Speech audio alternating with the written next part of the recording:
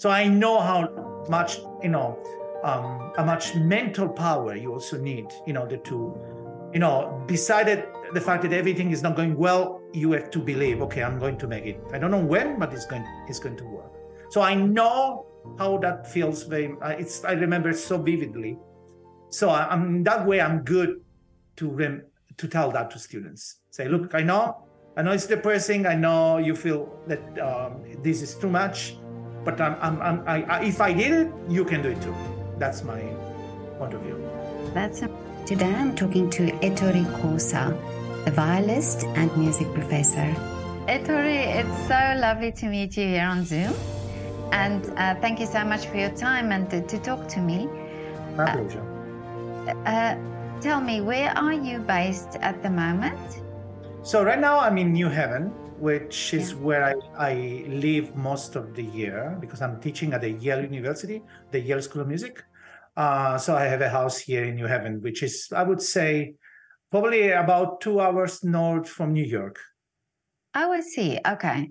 So, and you teach from there, but you do masterclasses all over the world. I do. I mean, I do. My main residence is here, but of course, I spend a lot of time in Europe, and I travel extensively during the whole year, particularly during the summer time, from beginning of May to the end of August. I'm never home. I'm basically always on the road. Yeah. Really?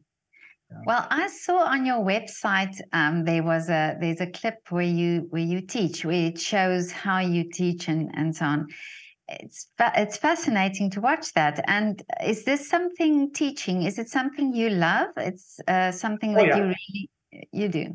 Mm. I do very, very much. I think it's something which, first of all, I must confess that, when I was young, when I was in my 20s, and I left Italy, went to study in Switzerland, even though I think I was very talented and so, I was not that good. I didn't have good basis. So what I've learned from my teachers there, it was something which I will be always grateful for the rest of my life. It was so important for me. It really changed my life. And I almost feel that I have to pass that to my students. I think it's also, I don't want to call it mission, might sound too pretentious, but I think I feel it's my duty because I really received so much in a very critical moment of my life, and I think I got those now all the tools to give it to the new generation. So it's very, very important part of my career. I also must admit that I find it very inspiring. I'm so privileged that here at Yale, the level of the students is extremely high. So of course, as a musician, as a teacher, you get inspired to get good students. You feel also the pressure of, when you have good students, to show that you are up to the task, which I think is very, very important.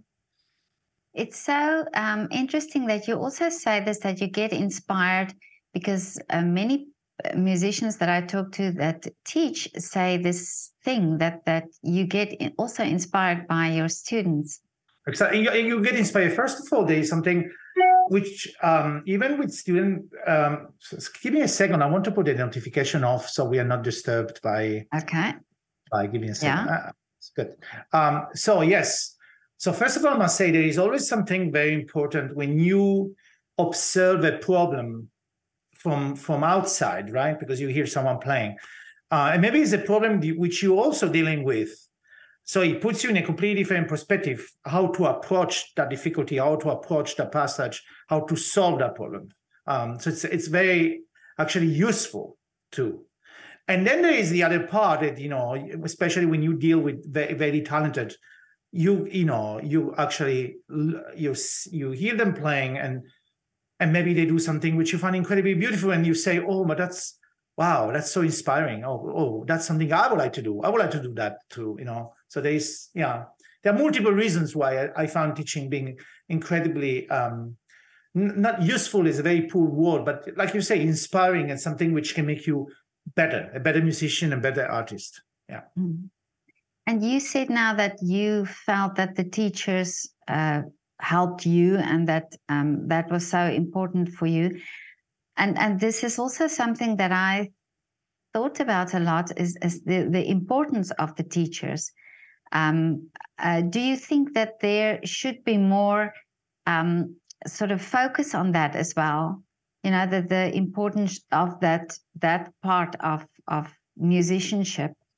Yeah, you see, I remember seeing that with my teachers, and I've seen many. Of course, I've observed many other people teaching. And first of all, you need to have someone. When there is a teacher, there must be someone which you respect, someone that has something to say, right? But also someone which really wants to dedicate himself to make you a better musician and better player. And sometimes you find only one of those qualities. Sometimes you find someone which is really dedicated, but maybe doesn't have as, let's call them, information or tools to help you, right? Or you have someone which has incredible amount of knowledge to give, but maybe it's just they are too busy, or maybe they don't have enough power to do it, or maybe there are too many. I just say he does too many things. So it's difficult to find a situation where you have a teacher which really knows a lot, and at the same time really also push you and dedicates his full attention to you. And somehow I was so lucky when I was young to deal with those kind of teachers in my 20s, which really, for them, if I would fail, was their failure. You know what I mean? It was they suffered more than me. And that's why, particularly one of them, he would get really, really mad at me. because he felt that I think it's, and at the same time, every time he saw that I was doing something well or I succeeded in something, he was so immensely proud of it, because it was so important for me. And I must say now, with the age also, I have some of the same, reaction myself. I feel so proud when my students do, and when they don't do so well, I feel so responsible, and I also get, kind of impatient because of that. Mm. But how much in this teaching process do you have to say, just be in this role where you motivate? Because I mean, for you as musicians, it's a long path and it's a difficult path, and there must be times where your students, just feel it's not working, or how will I get there? Do you take on that role as well? Of course, and I must say, I this is something I feel lucky in this way, that so to just go back to my own story. So when I was 20, and I was accepted in this the Manuel Academy, which was based in Switzerland. And then when I was really lucky, because there was one spot available, they had lost a violist, and somehow no one else came to audition for this school. It was a very small, high-level string school. And the teacher there gave me the apple to say, well, you are talented. You don't play very well. Actually, he told me very clearly, you play really badly, but let's try, But because of that, so I started from a low level. I struggled so many times up the stairs, at least for the first 3 years. It was really, even though, you would get better, but then there would be a crisis again, because then it would be another thing you should do better, which I was not capable to do. So I feel that I know so well the struggle, because I did struggle myself.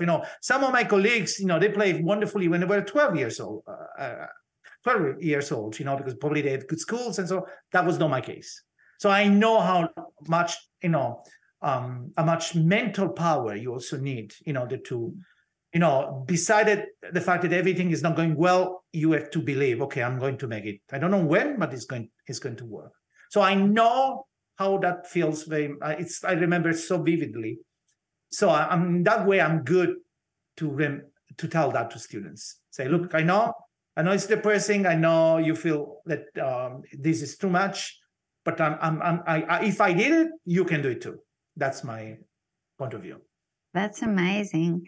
But now, in that sense, can you spot in a student somebody, as you said, you didn't, or the teacher said to you, you didn't play very well, but there must have been something in you that he had Sure. sort of faith in you. Do you have that? Can you see that in a student as well? Yeah, you can. You see the people call it the raw talent. So you see something that the student has something special, because in between it really shows some special quality, like in their sound or just the incredible musicality, like they maybe really say something with the playing. So I can detect that. Then the point is this student really ready to go through a lot of fighting and a lot of effort? And that's not at this point is, I can dedicate myself. I can really, tell them the way and, follow them step by step. But I can't decide if they want to, practice every day and fight every day. It's up to the individual. But certainly I can spot when I feel that someone has an incredible talent or really good talent. At least I can see it. But in this system that musicians go into, I mean, they have to audition and they have to go into music universities and music schools. Do you think there can be possibilities that people who are really talented slip through the net because they are not on that standard when they are going, compared to the people that they audition with? So just that I understand the question correctly. So you are saying if the people that are not that talented are going to make it anyway, is that what you're saying?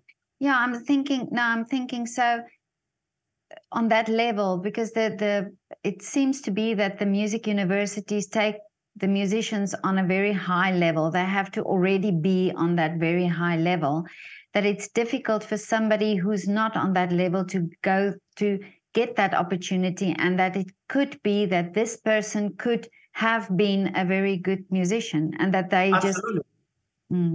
Absolutely. I mean, I sometimes I call it fate or the destiny, and I had in my own class, and I find it's very cruel, because every year I have, so many applicants. Yale School of Music is one of the very few free tuition school in the country, and that's why the level is also that high, because there are so many universities where you have to pay part of the tuition or the entire tuition. So because it's free tuition, is the number of violists, for instance, for the viola class is only 12. So in the entire school, there are only 12 violists, which of course makes it very competitive and very selective. But in between, there is always a scenario where somehow one student didn't accept an invitation from another conservatory, another university, and then other student actually got the job, so he's not going to study any longer. And then there's an opportunity for some of those people, opens up, that, which was my own experience. If you think about, I would never got in the Manual Academy in a normal audition setting because I wasn't good enough. Yeah. I always say in life, you have to fight, but you also need to be lucky. Yeah. And have the faith that the right person, will believe in you. Yeah. But how did you start with the viola? Because viola for me is a very interesting instrument, because I love the sound, by the way, of the viola, but it's not a very common instrument that you hear a lot of people play. Yes, because it's not an instrument, I would say, you have the spotlight on it, like a pianist or a violinist, a violin, and even a cello. I call it it's a very musical instrument, somehow. It helps, for instance, when we talk about string quartets or chamber music, it's the instrument that glues. It tends to, to be like a sort of glue between the high voices and the low voices. Okay. That's the way I would describe it. And then in between, when there is some really, let's call it what people will say, oh, that's a viola solo, then it can be really special, because composer did use the viola in a very, I would call it, not in a very virtuosic way most of the time, like it would be for violin, but in a very, a lyrical, which makes it, because the viola has, I think probably the greatest quality the viola as an instrument has is the cantabile, voice, which I think is tremendous. So there are so many cases in the chamber music literature when finally the viola has a tune, and everyone would just look at it because it's just so special. And how did they come to play? Well, So I started as a violinist when I did my studies in Naples, in Italy. And then at the age of 11 or 12, my teacher, he played both violin and viola. He noticed that, I had really strong fingers and long, and big enough somehow to, because, the viola is a bigger instrument, so it needs mostly someone which is actually physically a little bit stronger or a little bit bigger, especially if you want to play a bigger viola. And he thought, it's a good idea. Why don't you try? So he just gave me the viola in my hands. And as soon as I put my bow and I started to play on the lower register, I thought it was something so special. And immediately I said, I want to switch. Really? So I waited 2 years to do some exam on the violin. And then at the age of 14, I think, or 15, I switched to viola. Yeah. Because I thought the voice I thought it was very melancholic. There was someone really kind of little sad, which I thought it was. Yeah. Unique. That's right. That's the sound. I love that sound. But I spoke to a violist once who said that she started also playing the violin, and that she was never motivated to practice, and she just didn't enjoy it until the teacher gave her the viola, and then immediately it kicked in, and immediately she fell in love with the instrument.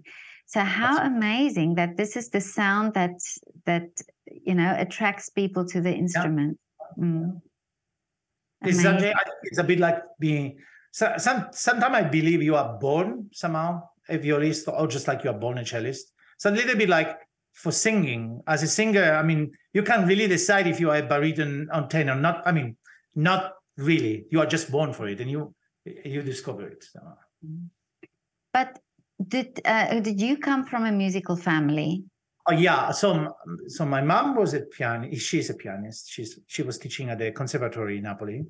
But I mean, my grandmother was also a pianist, and my grandfather was a composer. And actually, my grandfather, he was a very important personality in the music life in Italy, because he was the founder, what people consider to be one of the founder of the of the Italian, actually, piano school, to the point that he was asked by Anton Rubinstein. Anton Rubinstein was the director of I believe of the St. Peter's Conservatory at the beginning of the century, 1900.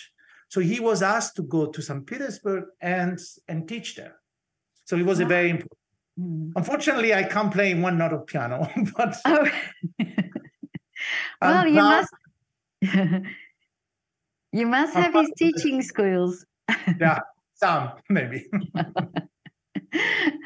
But for the viola, are there composers that compose specifically for viola, or is it like you say, this is just the instrument that has to be played in an orchestra? Okay, so let's put it about. There are composers which they have written specifically for viola, right? Of course, most of the repertoire, most of the so-called solistic repertoire I'm speaking about, when you basically appear as a soloist in front of an orchestra, they are mostly from the 20th century. They are not that many, except, if you think about, for instance, Mozart, one of the most, recognized masterpiece he wrote is the so-called Sinfonia Concertante, which is a concerto for violin, viola, and orchestra, for instance. Oh, okay. So that's, for instance, is one of the examples of great composer from the past, which wrote for viola solistically. And I could also mention, for instance, Hector Berlioz, the French composer. He wrote a big symphony piece, which has a viola feature as a soloist. Harold in Italy is called. It's an amazing piece where the viola, even though it's not used as a virtuosic instrument, it's featured as a solistic instrument, and it's a masterpiece. So there are examples, and sonatas for violin and piano from Schumann to Brahms and so on. But of course, if we compare the solo literature to violin and cello, of course there is no comparison. And I think probably also because I believe that viola was a very difficult instrument to play because it's just bigger. It's I see. Okay. think that must be one of the reasons. In the other hand, we have fantastic repertoire in the chamber music, formation, particularly in quartets from, Mozart, Beethoven, Brahms, Schumann, Mendelssohn, which feature the viola brilliantly. And, it's a joy to play that music, actually, as a violist. But can you, as a violist, and if you take the violin, is there a difference in playing? Can you now switch over and play the violin? Yes, I can, but how good will sound, I'm not sure. Oh, okay. So there is a... No, so look, first of all, I want to make a distinction. So there are actually violinists out there, some violinists out there that can actually play the viola incredibly well. And one of them, for instance, is Pinchas Zuckerman, which is a violinist, one of the greatest violinists of the last 40 years. And he can play the viola incredibly well. Like actually, some people are saying that he plays the violin with the sound of the viola because it's so full and rich. Yes. Yeah. So there are people like that, and there are people violinists that play the viola well. Maybe you can feel that they are not really violists because they don't really go deep into the sound characteristic. Also because obviously when you are a violinist and you want to play both, you tend to play a viola because you might know that while a violin and a cello, they have a sort of standard size. It doesn't change as much. When you play the viola, you can really go very, very big. You can go up to 44, 45 centimeters, all down to 39. Really? And when you have 39 or 40, it's very comfortable to play. But also the kind of sound is more violin-like. While the opposite, the bigger it gets, like 43, 44, then the darker the sound gets, and the more people say it's like a cello sound, which of course is, in my opinion, is what a viola should sound. It should be dark. That's what people say about the best viola sounds is the one which bigger viola produce. And I really believe in that. And of course, the bigger viola is hard to go from a big viola to a little violin. So you have to, it's mostly, of course, the length of the string is different, so it's bigger. And if you switch back and forward, you might have difficulty with the intonation, But some people, they do wonderfully on both. They can adjust very fast. I think maybe the biggest problem has to do more with the sound, the way you use the bow, which even though there are so many similarities, really similar, but still the proportion are different. I don't know, like the speed of the bow is very different that you would have on the violin, especially when you play a big viola. Or the vibrato also, you have to use it the principle is absolutely the same, but maybe a vibrato on the violin, which sounds perfect, on the viola might sound a little bit too small, so you don't hear it well enough.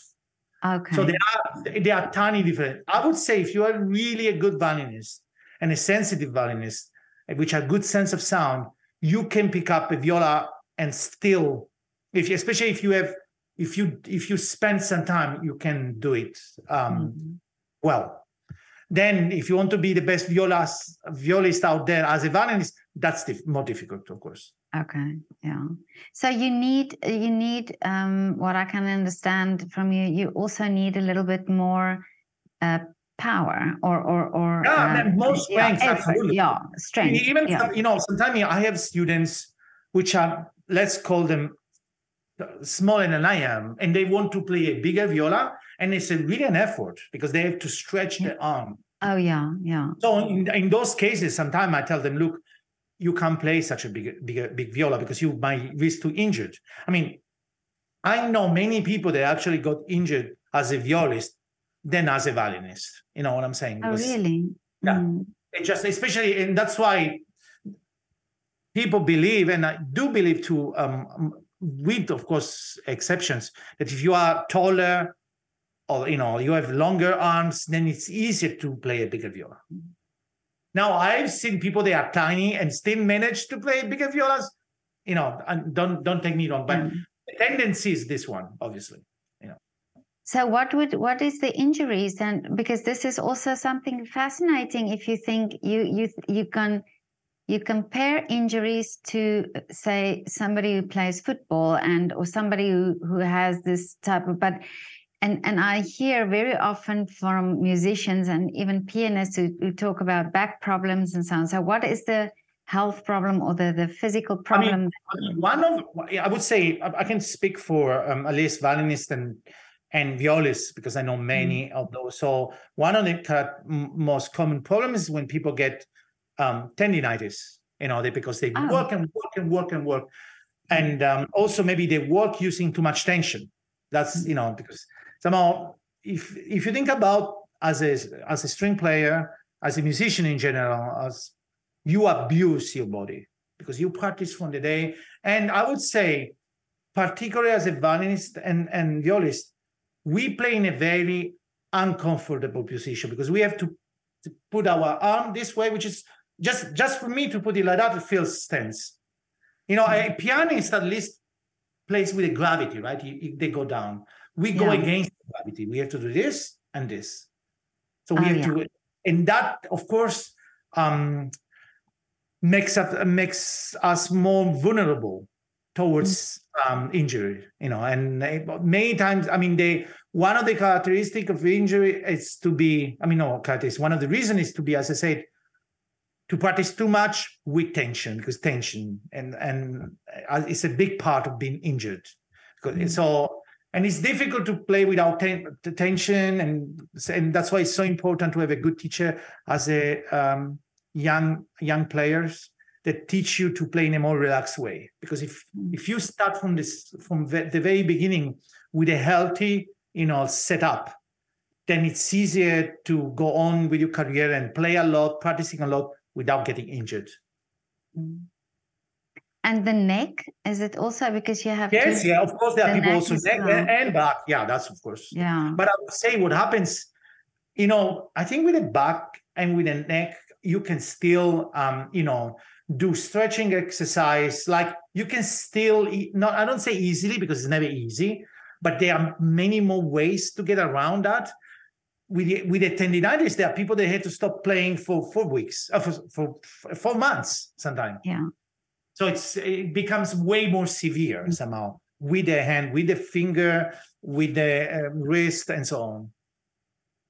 And Ettore, tell me, if you play, do you have specific shoes that you wear? No, not really. You don't? When I practice, actually, because when I'm staying, when I went to Switzerland when I was 20, I got this habit to be in the house without shoes. Because so I when I'm home, I always practice, or in a hotel room, I always practice without shoes. Which I discovered being a really nice feeling, because you really feel the ground so well, which I think is very important for musicians, especially when you stand up, feeling the ground. When I go and perform, or I go, to the earth, no, shoes is not a big part of it. Even though, of course, you want to wear comfortable shoes. Yeah. Possibly. Could they bring a new trend in that violinists and violists play barefoot? There is a trend already. Really? There is a very, I'm afraid to mispronounce her name, Patricia Kopenskaya. So, she's Swiss-Austrian, I believe. Mm-hmm. She's often in Switzerland. We often play in the same festivals.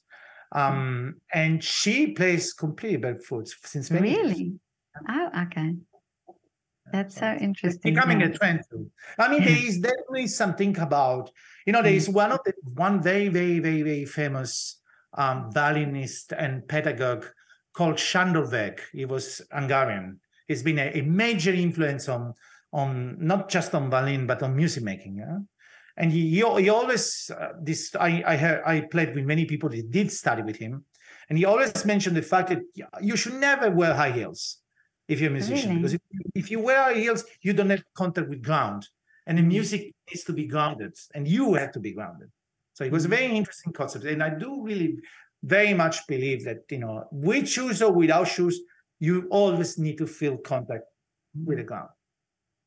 That's so interesting. And that, and also that idea of that music that you have to be grounded. Yeah. I found also the concept of being grounded helps so much, especially when you go on stage. there is a very beautiful picture I was told, someone said about how to deal to the anxiety when you go on stage and maybe you play with a big orchestra, there's thousands of people listening to you. So what sort of approach you should have? And the approach was, you go on stage, you really feel you fit, be so grounded, but you also feel that you're like a tree, and somehow you start to have roots under your feet.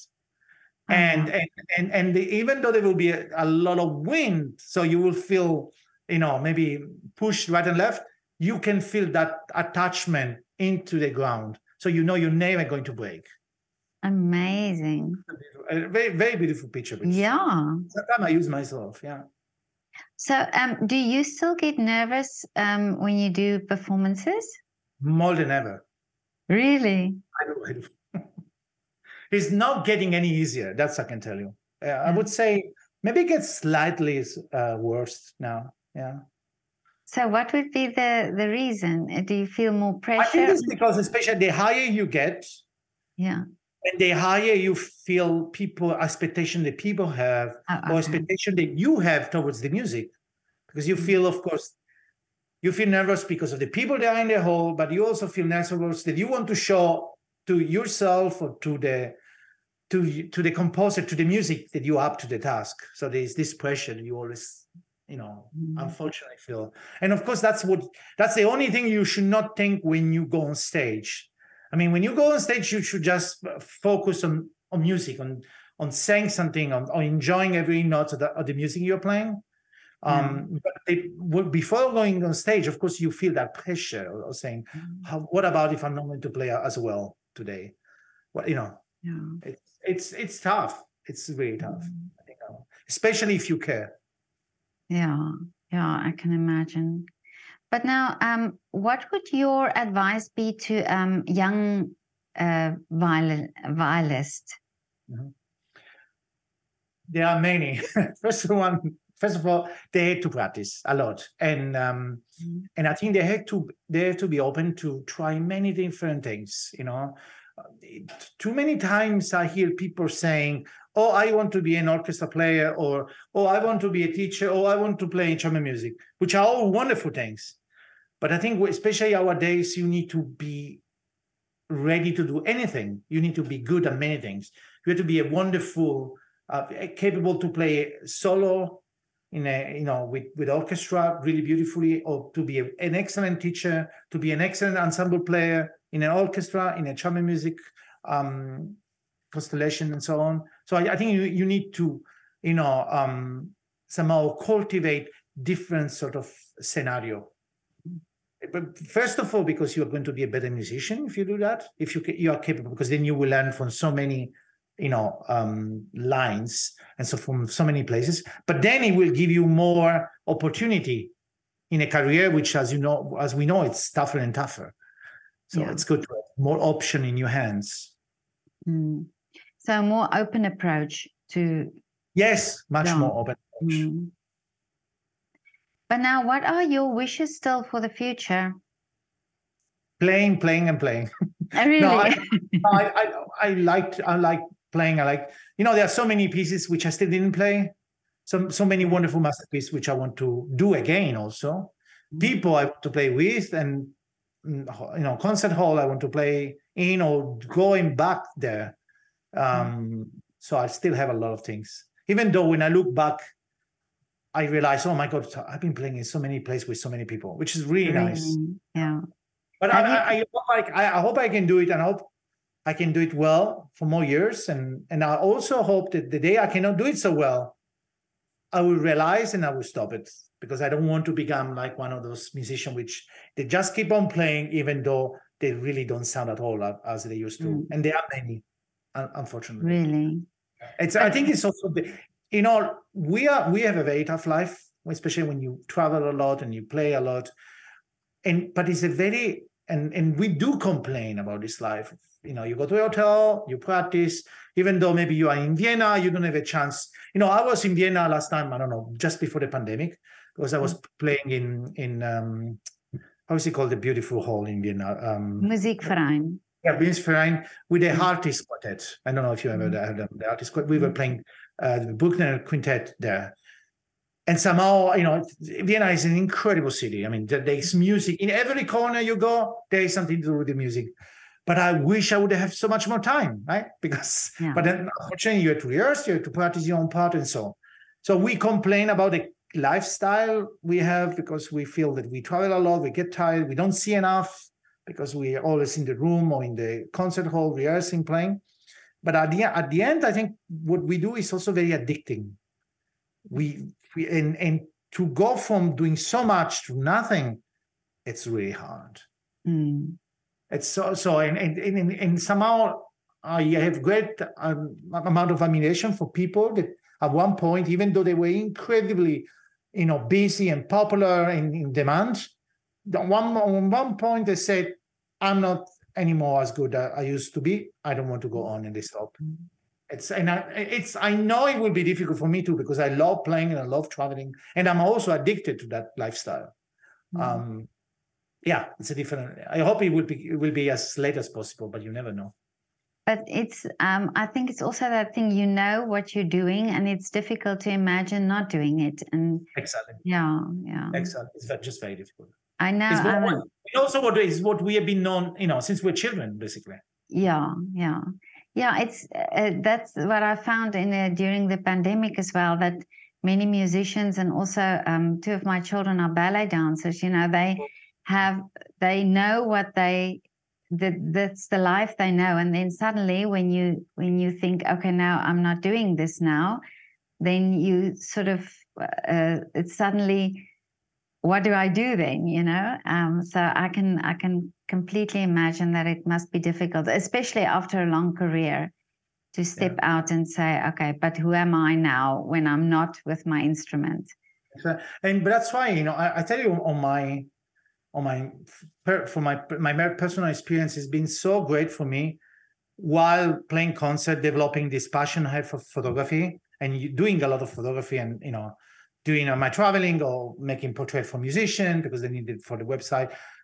That was something because I feel so passionate about, and that was something which puts also my attention, my time into something a little different. Actually, I mean, there are so many things which photography and music have in common, but something a completely different craft, right? Technically, and I think that's another advice I would give to young people. Don't just be only music focused, which even though I know it's incredibly important, you need to, because you miss so much of life is so broad, right?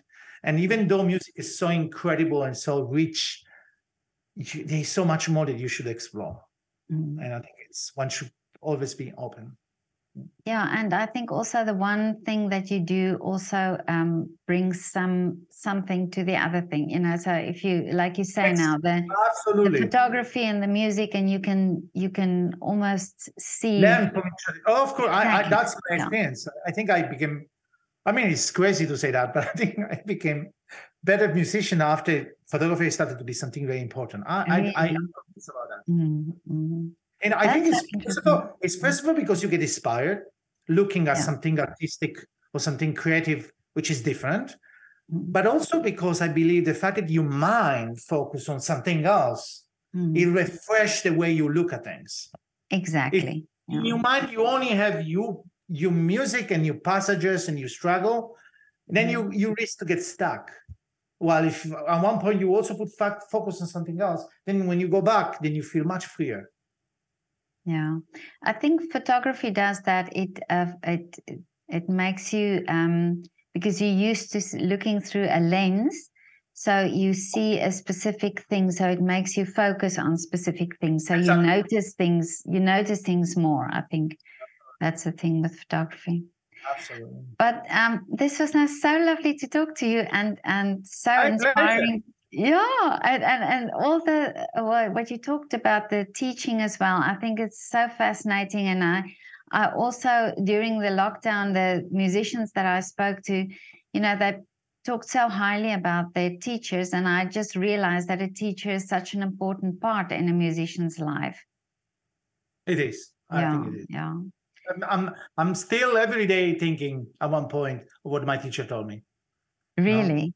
Yeah, you see. And I Yeah. do remember so vividly. The good things they told me, also the things that they were upset about it, it's so vividly in myself. So they Yeah. really left a mark, a very, very strong mark, which won't never disappear. And I'm grateful for that. Well, I'm sure you're leaving marks as well, in musicians' lives. So, but Ettore, I just want to ask you one more question. What do you drink after a concert, wine or beer? It would be way more elegant to say that I drink wine, but unfortunately, I drink a beer because, believe it or not, and now I feel really ashamed by this. Even though I come from a country with the best wine in the world, and already during my year as a student at the Mandarin Academy, I was exposed to the best wine. We would play with the Yehudi Menuhin, so we would be in those very fancy dinners and receptions with the finest wine. For some reason, don't ask me why, I never like wine. It's really sad. Oh, really? It's really sad. I don't know why. I do enjoy beer, and I'm really like, if I can, I really like to have a more like a cocktail-like style. Okay. Yeah. Like it could be Aperol Spritz, it could be Negroni. That's the best. Okay. The best way to end an evening after a concert. Oh, okay. Well, but I'm not an alcoholic. I can tell you that. Normally, I don't drink, but after a concert, it's always really nice. No, but you're in good company because most musicians drink beer after a concert. I found that fascinating because I would also think it would be wine, but no, it seems to be beer. So, but thank you so much for your time, and have a lovely afternoon. Thank you. You too. Thanks so much for. Okay. Thanks again. Thank you. Yeah, okay. Bye. Bye.